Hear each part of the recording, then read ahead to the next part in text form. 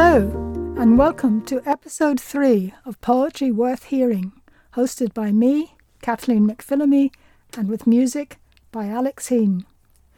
This episode begins with 2 poems by Sarah Watkinson, followed by an interview with Sarah, where she talks about writing science poetry and how, in the present time, we should write about nature. As usual, the text of the poems and information about the poets are available at poetryworthhearing.biz.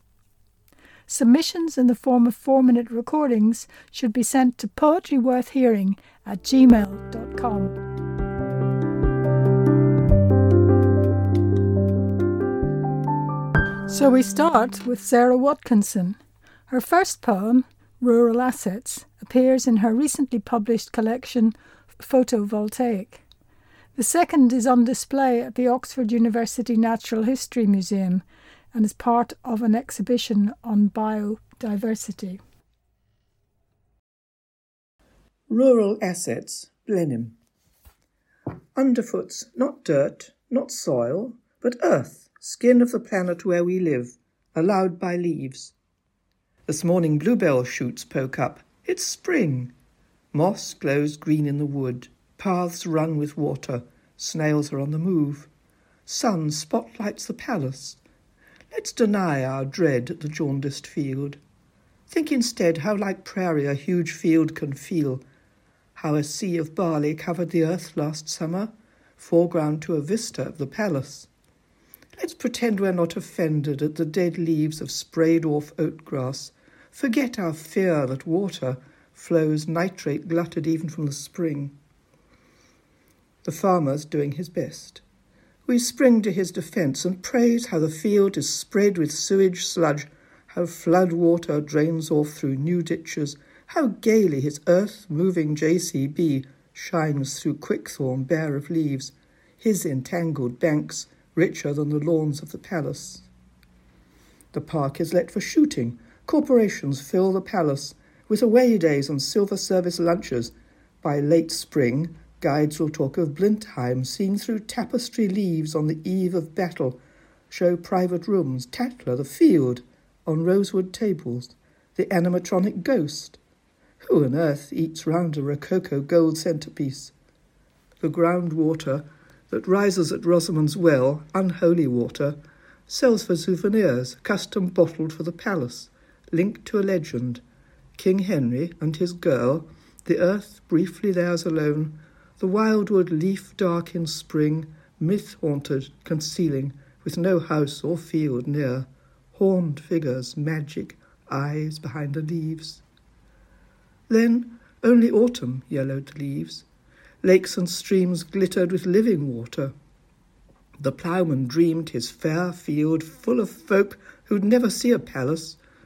New grass and milk made their spring, creatures beyond imagining their earth. This spring walking leaves earth on my boots. My house is no palace, but I have hot water, and my study where I write and field calls. Black Box, with lines from Robert Frost and John Donne. You think, as the leaves go down into the dark decade, and the woods drip with winter, the world's whole sap is sunk. But buried isn't dead.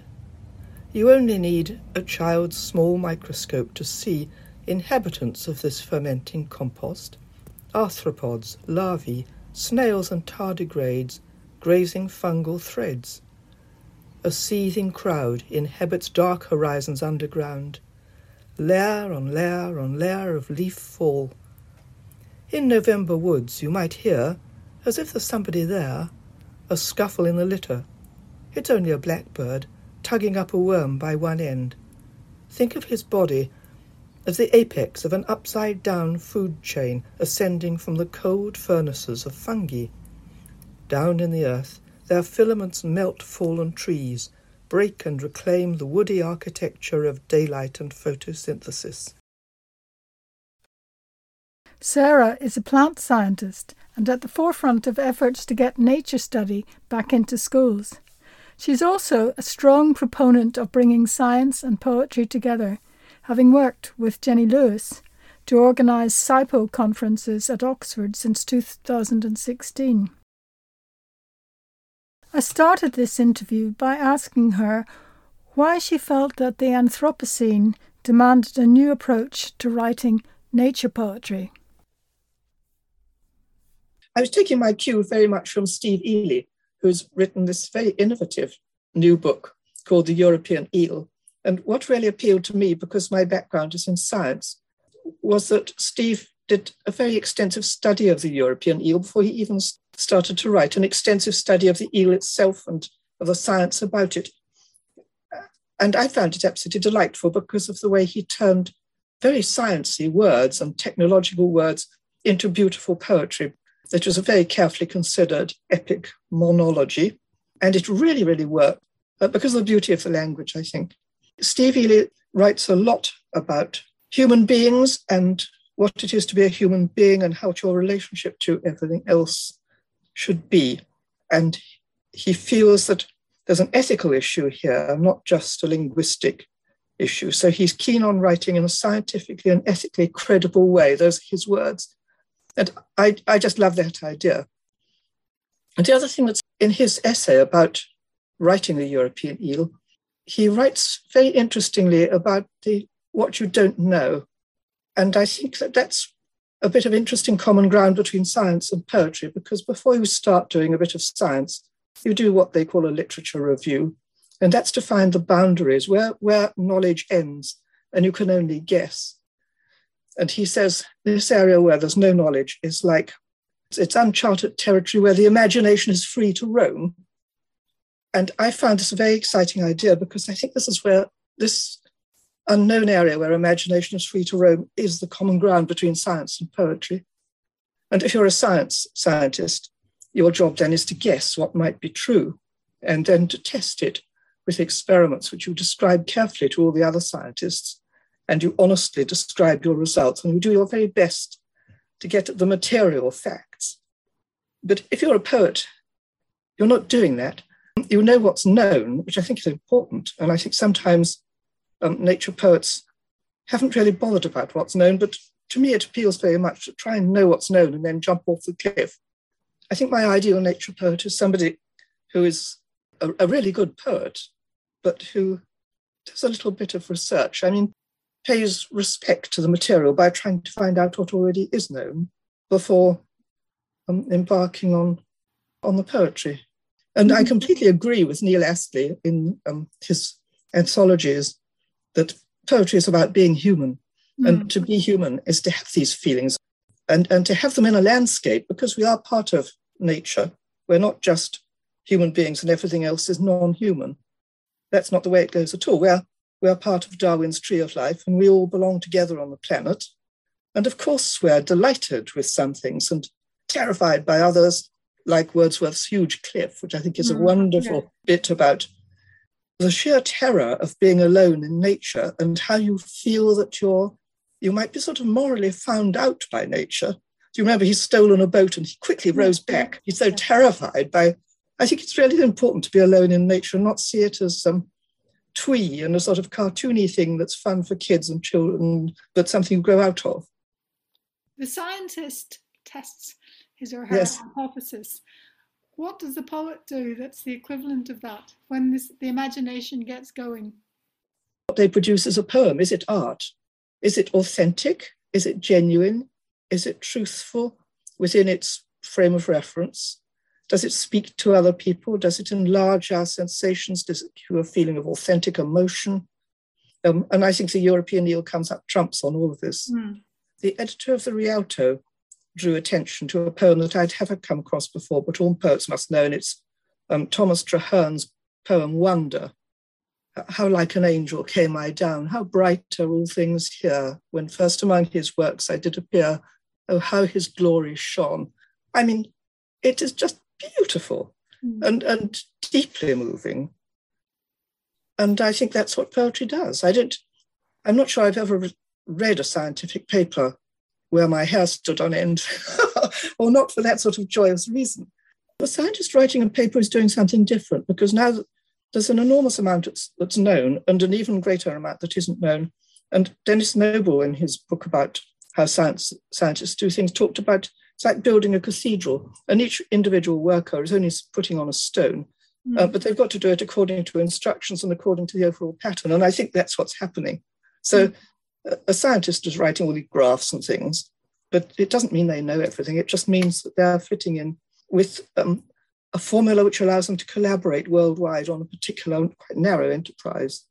How do we write about the rest of creation with respect from our very human perspective? I've just been reading Catherine Tower's book, Oak, from what she said at the launch and what Don Patterson said at the launch. It was clear that a huge amount of thought has gone into this question. She knows her stuff scientifically, and yet she's chosen Shakespeare's pattern, the 7 ages. So she's done the 7 ages of an oak tree, and she uses the third person, but she talks about the loves of the oak. And I have a feeling it sort of gives me a slightly Old English feel, that what are the loves of an oak. Can I read you the first true love of an oak? Regarding the first true love of an oak, which is light, a tree will always mention the sun in its manner of growing, for who won't mention too much the one that they love, like a quirk of the tongue which can't help curling to make the shape of the name of the lover. Thus an oak on its own in a field will form itself into a dome, making of the sun a god and of its leaves a worshipful company. I think that is absolutely brilliant. And I think in a way, it gets you away from this very solipsistic lyrical eye, which I'm slightly allergic to when you're writing nature poetry. The other person whose work I find everybody finds very interesting is Peter Larkin. And he has this little book published by Guillemot called 7 Leaf Sermons, which I greatly admire. It's third person because it's very difficult to do it any other way. Different foregons, energy, sooner a leaf lethargy before spike zones of rain. Deciduous leaves were always thornless unless under hail. A leaf breathes in rain but drinks from the root. It sounds like soothsaying somehow. I can see why you think of this as a sermon. It's as though somebody who has actually understood how it's working is trying to explain in relatively simple terms how it works. And I like the idea of the leaf breathing and drinking, and this all seems to me to be very truthful. Philip Gross manages anthropomorphism perfectly successfully in mode music and Love Songs of Carbon. And I like this very much. Mode music. Mode music 1, alongside, always, the air invisibly alive, with them, these ever-presences, mold spores. They mean us no harm, they have nothing to say, or sing, but simplify, or in our terms, decay. Lay down your intricate molecules, fruit, meat, skin flakes, reclamation crew, night cleaners, makers and breakers of what we let slip. First the self-engorgement of the peach, then its shriveling, and so on. And I'm beginning to wonder if I'm really against anthropomorphism. I think it bothers me a little bit in popular science. There's quite a lot of anthropomorphism around in the desire to think that trees collaborate with each other and look after their babies. Because trees are so different from us, and they are so much older than us. And in a lot of ways, they're more sophisticated than us. But we tend to be very speciesist, and we think just because we run about and think we're better, but trees do other things better than we do. Going back not necessarily to being a poet, but to being a human, what is our relationship to the rest of creation? Have we got dominion? Are we stewards? Or is it something else? The King James Bible calls it dominion, and some other translations say stewardship. And of course, ecologists prefer stewardship because I think we're simply aware of the exploitative and extractive aspects of human behavior, which has developed from thinking that nature is for us in some sort of God-given way. And that was all very well when we just grew some cabbages or whatever we grew. But once you start going around killing and eating the animals and poisoning the fields as we do now. It's sad. There are some ecological theorists who would really want humans to back off altogether and feel almost that the sooner humans are over, the better. How do you feel about that? I feel strongly opposed to that. I think humans should glory in the fact that we are part of nature, and it's absolutely wonderful. It fills me with sadness that people can grow up without access to nature. As John Burnside said, we are, and after the psalmist, we are all one breath. We've failed the generations that followed us by demoting natural history. And I'm very excited indeed now that things are at last beginning to move the other way. And it looks as though we shall have a GCSE in natural history, and that nature tables might return to primary schools, and that we might go for nature walks again, because there was just nothing like it. And the idea of being brought up in a flat with no access to green space horrifies me. This allowing us to think that we're not dependent on nature is so dangerous. I went today to a meeting, a conference about the current policy in England about conserving nature and the idea of natural capital and trying to value what nature does for us so that accountants can put it into their calculations and it can go into legislations, and we can sort of attach metrics to nature, because it's so desperately important to restore it, not just to conserve it, but to restore it, and also to put people back in touch with it. And I'm delighted that this beginning to get traction. There was a beautiful sonnet, In Deciduous Woods, St. Bridget's Day, the second one. Oh, yes. That was a conscious science poem. And this poem took me ages to write. And I'd been reading a book about the sensing of plants. And I'd been doing quite a lot of reading about how they perceive the light and see more wavelengths than we do. And I wrote an unacceptably sciencey poem and read it to my workshop group. And it was clear to me and to them that it was absurd. It was like a biology lesson. And it was only when I tried hard to turn it into a more accurate poem, if you like. I mean, sometimes if you use scientific words, you're copping out slightly from explaining what you really mean. I think the thing about science poetry is it's important really to know what you're talking about and to do your homework, like Steve Ely so spectacularly did. Then if you forget the homework and just let it rotate in your mind for a little bit and then write the poem without trying to convey too much of what you've learned. You don't have to get everything in, but your mind is informed. And that's the word that Steve Ely used about photovoltaic, that it was informed nature poetry. And I was really delighted yesterday because I went to the first of a series of lectures about ecosystems, which is based around a picture exhibition of paintings by Kurt Jackson at the Oxford University Museum. The first speaking event in connection with it was a lecture from the ecosystem scientist Yadvinder Mali yesterday. But he said a very interesting thing. He said, as you go around the exhibition, you see the beauty of the landscapes. What a lot of mystery and unknown there is there. And it's all very well for the ecologists to produce all these graphs and tables and things so that you think they know it all. But actually there's so much more that isn't known. And really the world is much fuzzier and full of mystery and interest than we think. You asked me if there was something that I had hoped to mention, and I remembered. And it was something that the poet Katrina Porteous said in the very good introduction to her book called Edge. She did a very interesting collaboration with some astrophysicists. What a challenge. We used to see the solar system as included in nature. We tend to think nowadays, we tend to use nature to mean natural history, but the whole, everything, material in the material universe we see as nature. She was writing poetry about what Hubble saw and what we could deduce about the satellites of the moons of Saturn and so on.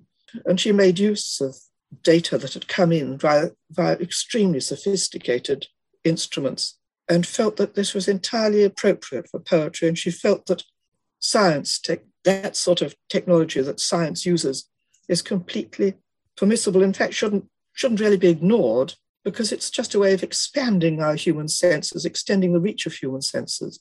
Very empowering to know that nobody knows it all, and really we don't know very much. Yeah. So we're all moving off the edge of knowledge into a sea of ignorance.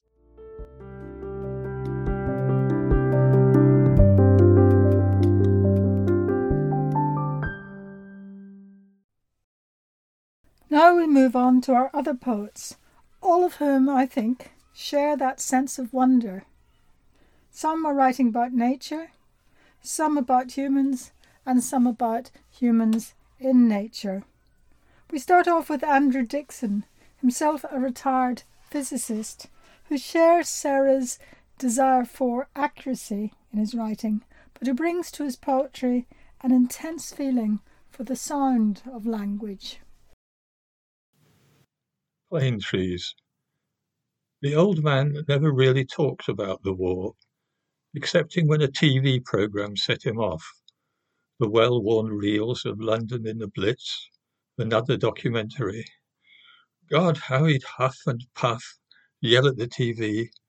We've seen it all before. Enough! And then he'd pause, not wanting to go on, except for saying, I was there, you know, young man. The city lit up like a bloody birthday cake. His hands would shake before he settled back and dropped his voice to say, I'll tell you one day why I talk like that. We are in Hyde Park amongst the towering trees. He whispers confidentially as if to mark respect. These plane trees took the force of bombing too, gave lives as real to them as mine to you, and others they still carry injuries they bore when shrapnel ripped into their heartwood core. And for the many buildings round the park, the plane trees were protection from the shock. How many Londoners know this, he asked. The courting couples, people with their dogs, the old, the young, the children at their play. Do they go home quite innocent of Hyde Park's history? And then he told me what he wanted me to know, why he comes here when he has the chance, to find his memories and give thanks, that in the heat and hell of strife, the plane trees, he was sure, once saved his life. And now, two poems from Sharon Green. The first is written as a response to the climate crisis, but in its imagery is horribly pertinent to what is happening at the moment. A Highborn, what was wished for? The plants had been crying out for weeks, in a tone that was at first round sob, then croaking rasp. A verdant request grown crackled and parched. Daily their colours deepened in ravishing desperation, a rain dance mistaken for attention-seeking. It was the thrusting thirst of dying petals. Then at dawn an amber sky signalled change. The sun was ominously blocked. The heavens grew flinty and waited. The earth waited. In the distance there was a rumble of disquiet, an impudent threat, mounting in intensity, drawing nearer. An army now of stomping boots, accompanied by the pent-up tears of mothers. Heavy drops planted at random on the dusty ground, punishingly plentiful. The argument escalated, crossed boundaries, prodding the torpid unprepared. So disconcerted was the ragged rain, fleeing from the uneven battle, it now darted to the ground in spears, pierced past vegetation to provoke a pungent petrichorus. Whilst the thunder receded, the rain persisted. Waterfalls from an unfathomable source, sheets and curtains dragged down to blanket and smother, with no time to acclimatise, no time to savour or swallow. The baked crust gulped down the deluge with startled speed, until it couldn't. Stomping pent-up tears, ragged darting spears pierce past pungent petrichor.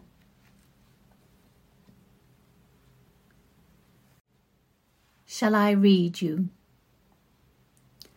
Shall I read you? Will your words skip from the page and tantalise my tongue? Twist and turn and tumble out in torrents, or trickle timorously? Shall I read you? Can I process your emotions and intent? Can I place myself within your tortured exuberance, empathise with your screams? Shall I read you? Will my heart beat to your rhythm and vibrate with your vitality? My lungs swell with the weight of your dreams and propel them to the ears of angels. Shall I read you?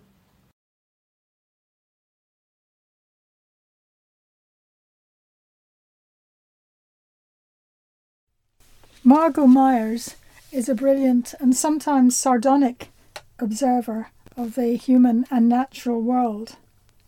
In these three poems, however, I think we see perhaps her gentler side, and The Farmer's Wife and The Astronomer's Daughter, I think, reveal her capacity for imaginative empathy.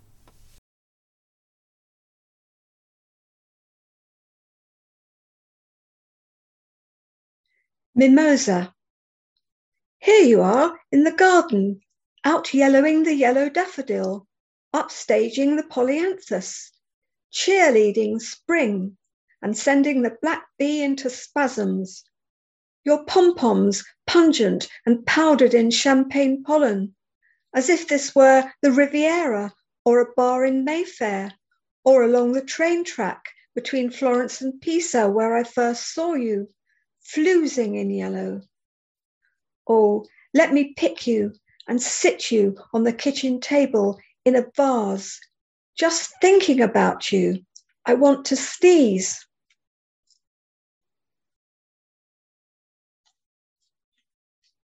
The Farmer's Wife, after Charlotte Mew. My quick little wife ran circles round me. Sparks flew from her hair, and in the swing of the gate, the frosty air, oh, the sharp young musk of her. She'd dance sometimes, then curl into my arms, and gazing, honey-eyed, would nudge a kiss against my neck, as if it were a lover's bite. At night by the window, she'd watch the moon as it flickered through clouds like a bowl of bright fish. I brought her fruit, the sticky thighs of chicken, tender rabbit breast, and she would lick her lips, half glance, the slope of her throat like snow. I sleep alone. Last night I found her shivering by the door, awake in heat to every skulking thing, her thick brown hair grown rank, but not for me. For me are scats of fur, the skin of grapes, crushed bone. The Astronomer's Daughter. You cut your teeth on the planisphere, dribble the gilded frame. You like to spin its disk to the north horizon, turn day into night, time into space. I speak of coordinates, latitudes and hemispheres, declinations, ascensions, while you love to circle the deep blue chart with the tiny moons of your fingernails, tracing each silvery constellation, Andromeda, Orion, our Alpha and our Omega. Sometimes you press your feet into my lap, flex your toddler knees, and stand stiff, straight as a rocket, as if to shoot the star-wheeling sky and dispute the science with innumerate angels and dance on the head of a pin. The next three poems, by Claire Cox, take us back into the world of science, or more correctly, into the world we inhabit, if we do not take due care of what science has brought us. Claire Cox is interested in poetry and disaster, and these three poems all link to nuclear accidents.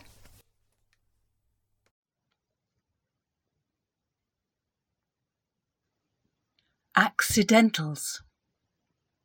Listen, I've clicking bones, marrow reactive, I cleaned out my isotopes before you were born. Pinch your safety between my finger and pricking thumb.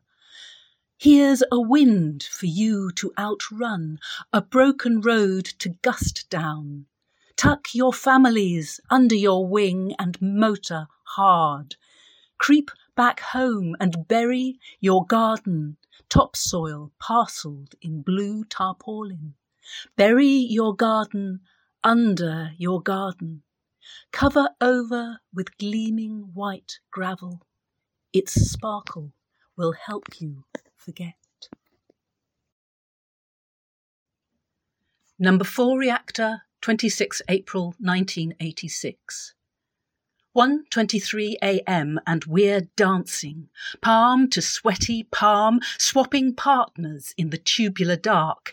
How the steam excites us. It goads us to strip off our clothes, crash into 1,400 ruptured walls. You send your boron, too late, too insubstantial, like the iodine you will guzzle to fill your thyroids, or the vodka rations oily daytime burn you think will flush us from the greying flesh you strain to shovel and to bury. 1:24 a.m. and we've cracked open your roof, scorched the night. From a mile high we see flame and debris, fire engines small as toys. Snatched by the north wind, some of us die young, others eddy, endure beyond biblical ages, interstellar ghosts of hammer and sickle, a crackle in the blood. Windborne, 1986. I thought of holding you as a buzzard called across the valley from behind the pines, each spry needle dusted and ticking. And eastwards, we wondered, what was over there? Lifting our nostrils like hunting dogs, we scented the source of it, turned our backs to the water, waves bright as isotopes. Next we have 2 poems by Eva Val, taken from her recent dual language pamphlet, Poems in the Hourglass. Eva's poems evoke imaginary landscapes, and she reads them here in English and German.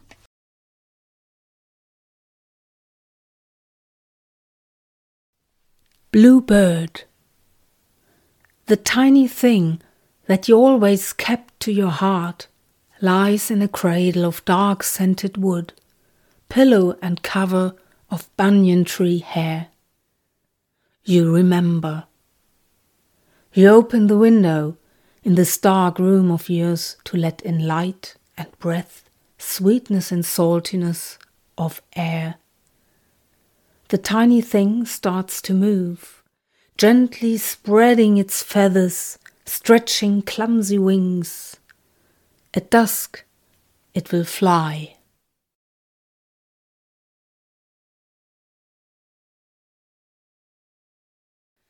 Das kleine Ding, das du immer in deinem Herzen trugst, liegt in einer Wiege aus duftendem Holz.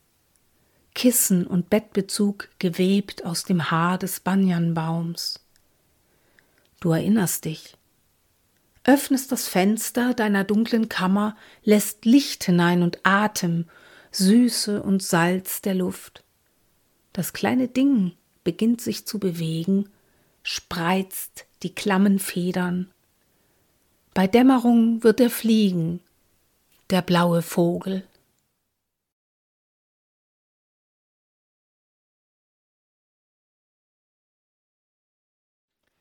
Blue hour. When evening has fallen, I take off my fur and put my feathers on. At dawn I let go my nightbird's gown and see hair grow to fur again. Thick as felt in winter, wide and celestial blue in summer, I wear myself. In spring and autumn I cross a passage in between. I walk through trees, over mountains, and wander under river streams. I dusk and dawn.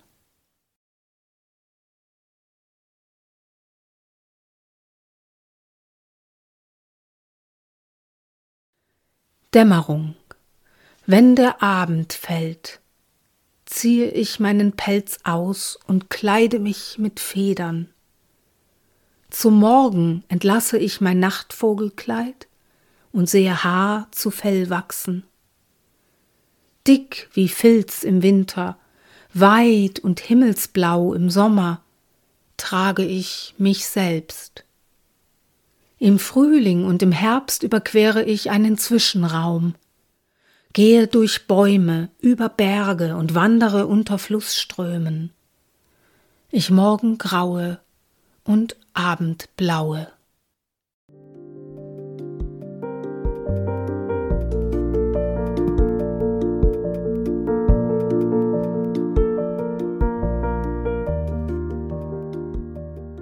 We move away from Germany to the very English poetry of Robert Etty.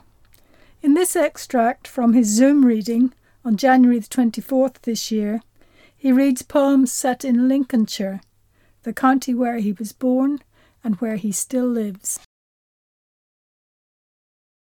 A winter eclipse in the Co-op car park. Morning's been too cold to face the day, and dawn hasn't really looked like rising.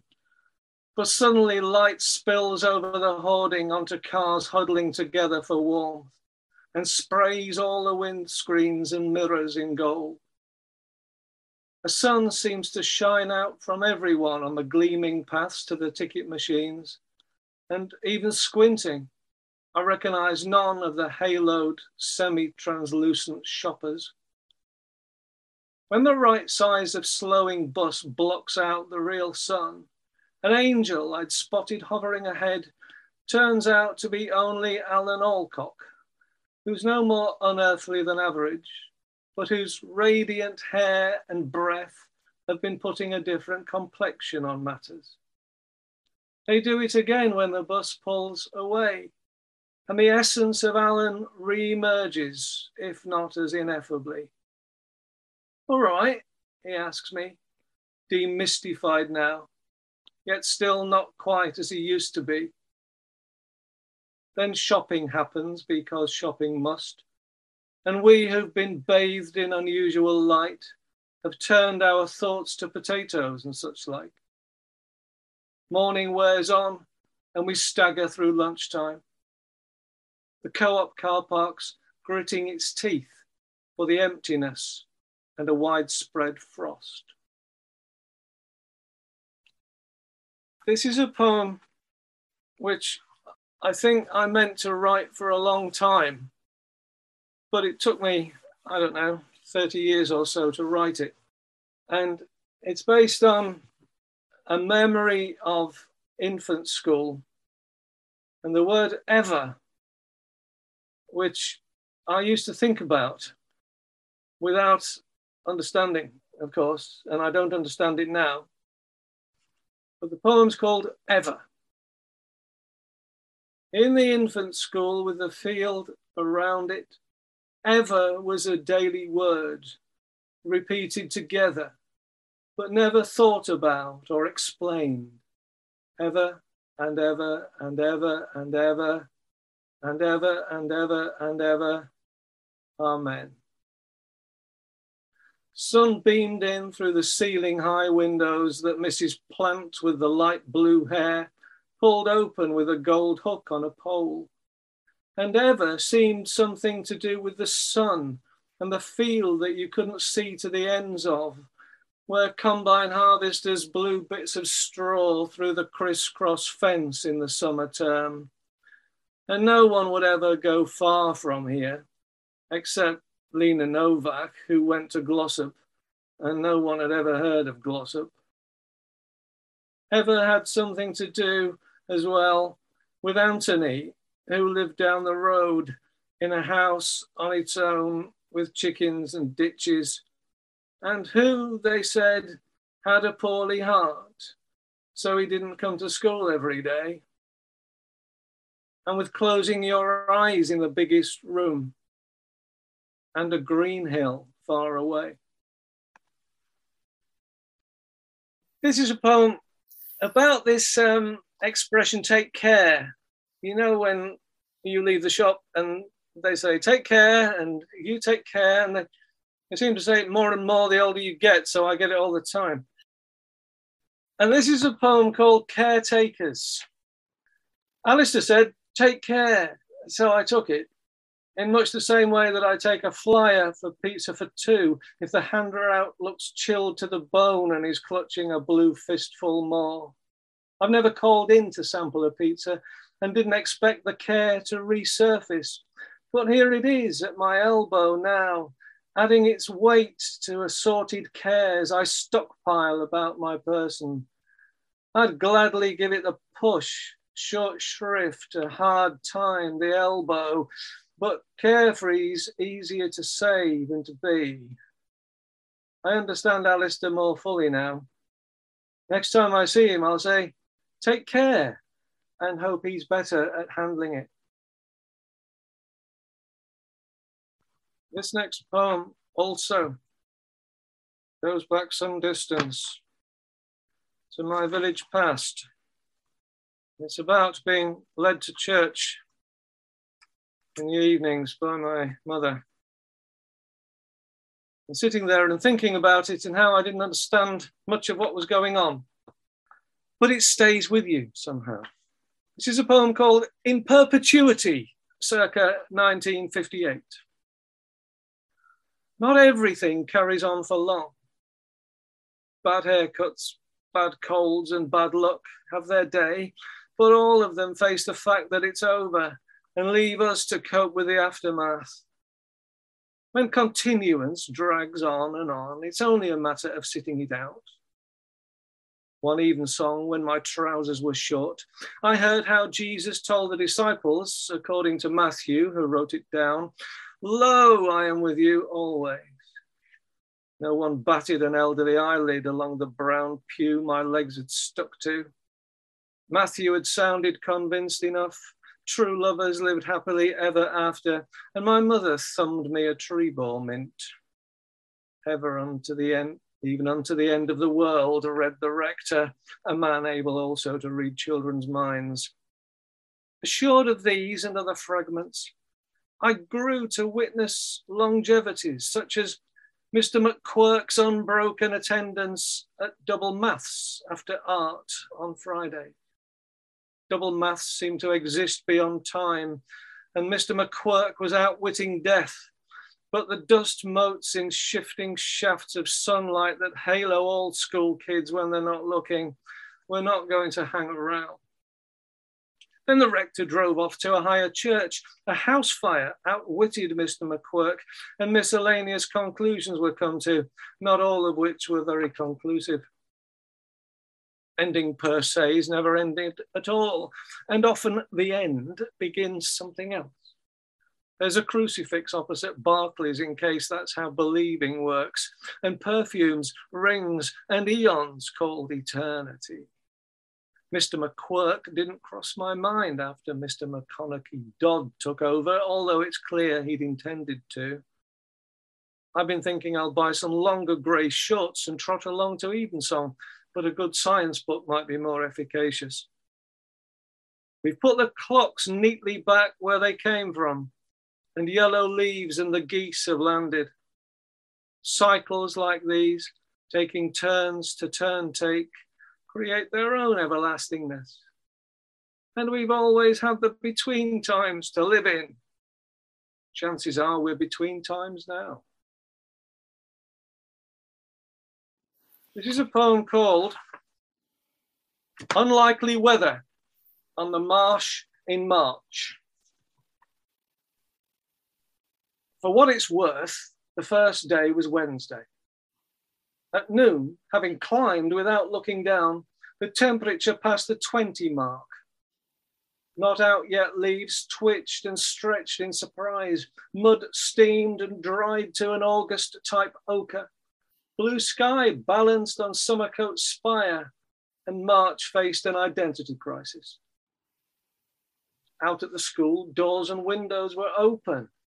Red-fleshed children in half-buttoned shirts filled bottles at taps and spat at each other, while teaching assistants were checking their watches and saying it felt like sports day. This was happening in lesson time, but Mrs. West didn't bother to whistle. Afternoon sprawled in its own heavy heat, and the day's whole point was forgotten about. Cows understand every kind of weather, but couldn't explain today. Parents in shorts met sun-dried kids and rushed them home to the fridge. Tea should have been salad. Dusk should have lasted till 10 to 10 on a sleepless night. But this was March, not BST yet, and the central heating came on at 4. But Thursday turned out to be almost as balmy. Blossom and more buds exploded on Friday, and people started to rethink their life in the light of the Saturday sun. A poem about Sunday follows below, but of course it didn't. I'll end with a short poem which is about the Lincolnshire expression. I don't know if you know it where you live, but it's the expression is while the weather takes up, and it means that you do something for a while and the weather is supposed to get better while you do it, and then you go out into the sun. And the poem comes from that expression, and the times in my life I've heard it said and thought, well, what on earth does that mean? But this is while the weather. Stay and sit, he'd say, while the weather takes up. We'd sit and look at piled clouds hardly moving, swift circling, plums weighing heavy and purpling, the old black tomcat from the end house asleep, and drink tea from blue mugs and eat gone soft biscuits and hear someone's motor mower choking, all while the weather took up. The weather took everything up, but not yet.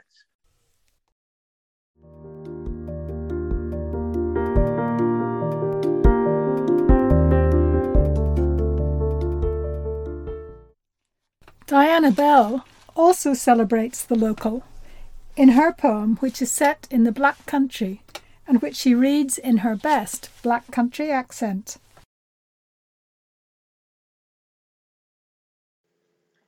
Black Country Home. Where'd you come from? I come from where the air smelt of sulphur and the smog turned off all the lights, where trucks rumbled all night and spat coal on the tracks, where furnaces belched red hot and cooling towers breathed grey breath, where I heard miners' boots marching to work before twilight, and women lining up for the buzz to the factory, where the steel press puts full stops in your head all day, and the men drunk 8 pints of beer at night and went home singing. I come from where the cut passes under the road and we walk the towpath on Sundays, where you can get your food on tick and the neighbour keeps a pig in the garden, where the kids played on the street at night and took the little ones to school, where Mam took her washing to the laundrette in her pram and carried the baby, where you were always asked in for a copper if you knocked on the door, where the bus driver who comes from the Caribbean calls you petal, and people smile on the street and ask, "Are you all right, kid?" The next two poems, by Susanna Houston, are in their different ways affirmations of the way people live.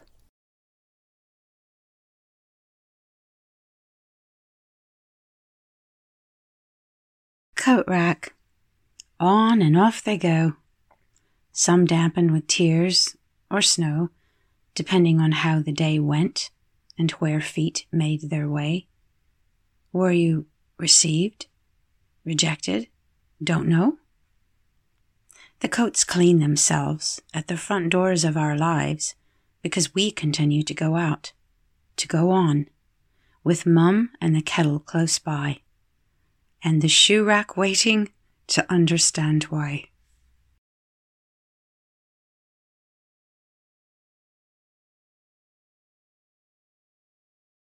Jenny. Genevieve never knew her arms were too short, her legs were too long to play. She just kept going out to the softball field every day. She never saw the faces that were making fun of her. She sat there in the ranks on the bench giving thanks, 'cause this was baseball to her. Genevieve made her way into the towns, on the buses, into the shows. She kept playing, though nobody knowed she didn't really have the skill. By damn, she had the will. Go on and knock one out of the park for us, Jenny. Knock one out of the park for us girls. You stood up proud when you sat down on backs of buses while police batons twirled. Knock one out of the park for all your sisters. They sent the men off to war while you were fighting yours. You bat like an eagle soars. Your borrowed mitt the crowd adores. Brave black one, just hear them roar.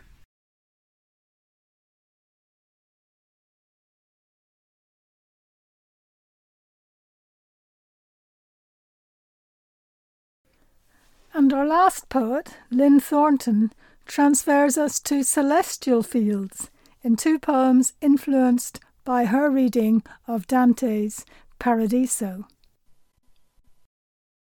So my first poem is called Ascent, and it's inspired by Dante's Paradiso, Canto 18. What can I tell you? That it was spring, flowers trapped in their abundance, gentians, hepatica, speedwell, yellow archangel, all under a rainbow sky. What can I tell you? That the climb had been hard, that this forest was like none other, that there was no going back. A curtain had dropped on all that deep greening. What can I tell you? That arcs of blue light silvered trees, that the soft cadence of water merged with the trilling of birds, that a girl, timid as a fawn, called to me across the silver stream. What can I tell you? That her honeyed words sang like the sea, that she was Venus, Ceres, Persephone, and that her image transcended everything, and that it was enough. Almost Paradise, after Dante's Paradiso. How is it I've arrived here in this elsewhere world, so bright it couldn't be filmed in common sepia, colours beyond description, an artist's palette falls short. I've lived in monochrome till now. Across the water, Virgil's ghosts, dazzling beneath the lapis sky, beckon by the shoreline, then become almost invisible in this radiance that has its own dynamic, that wills me on.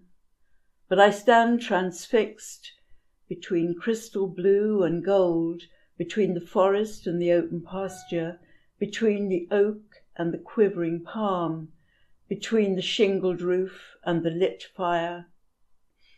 I clutch a bunch of primroses and gentians from a meadow of that other world, too timid to advance into brightness.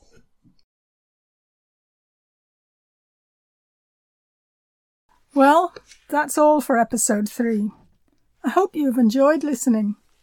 Thanks to all contributors, and please remember, if you would like to submit poetry worth hearing, send your recordings, up to 4 minutes, and the texts to poetryworthhearing@gmail.com. That's poetryworthhearing, all one word, @gmail.com.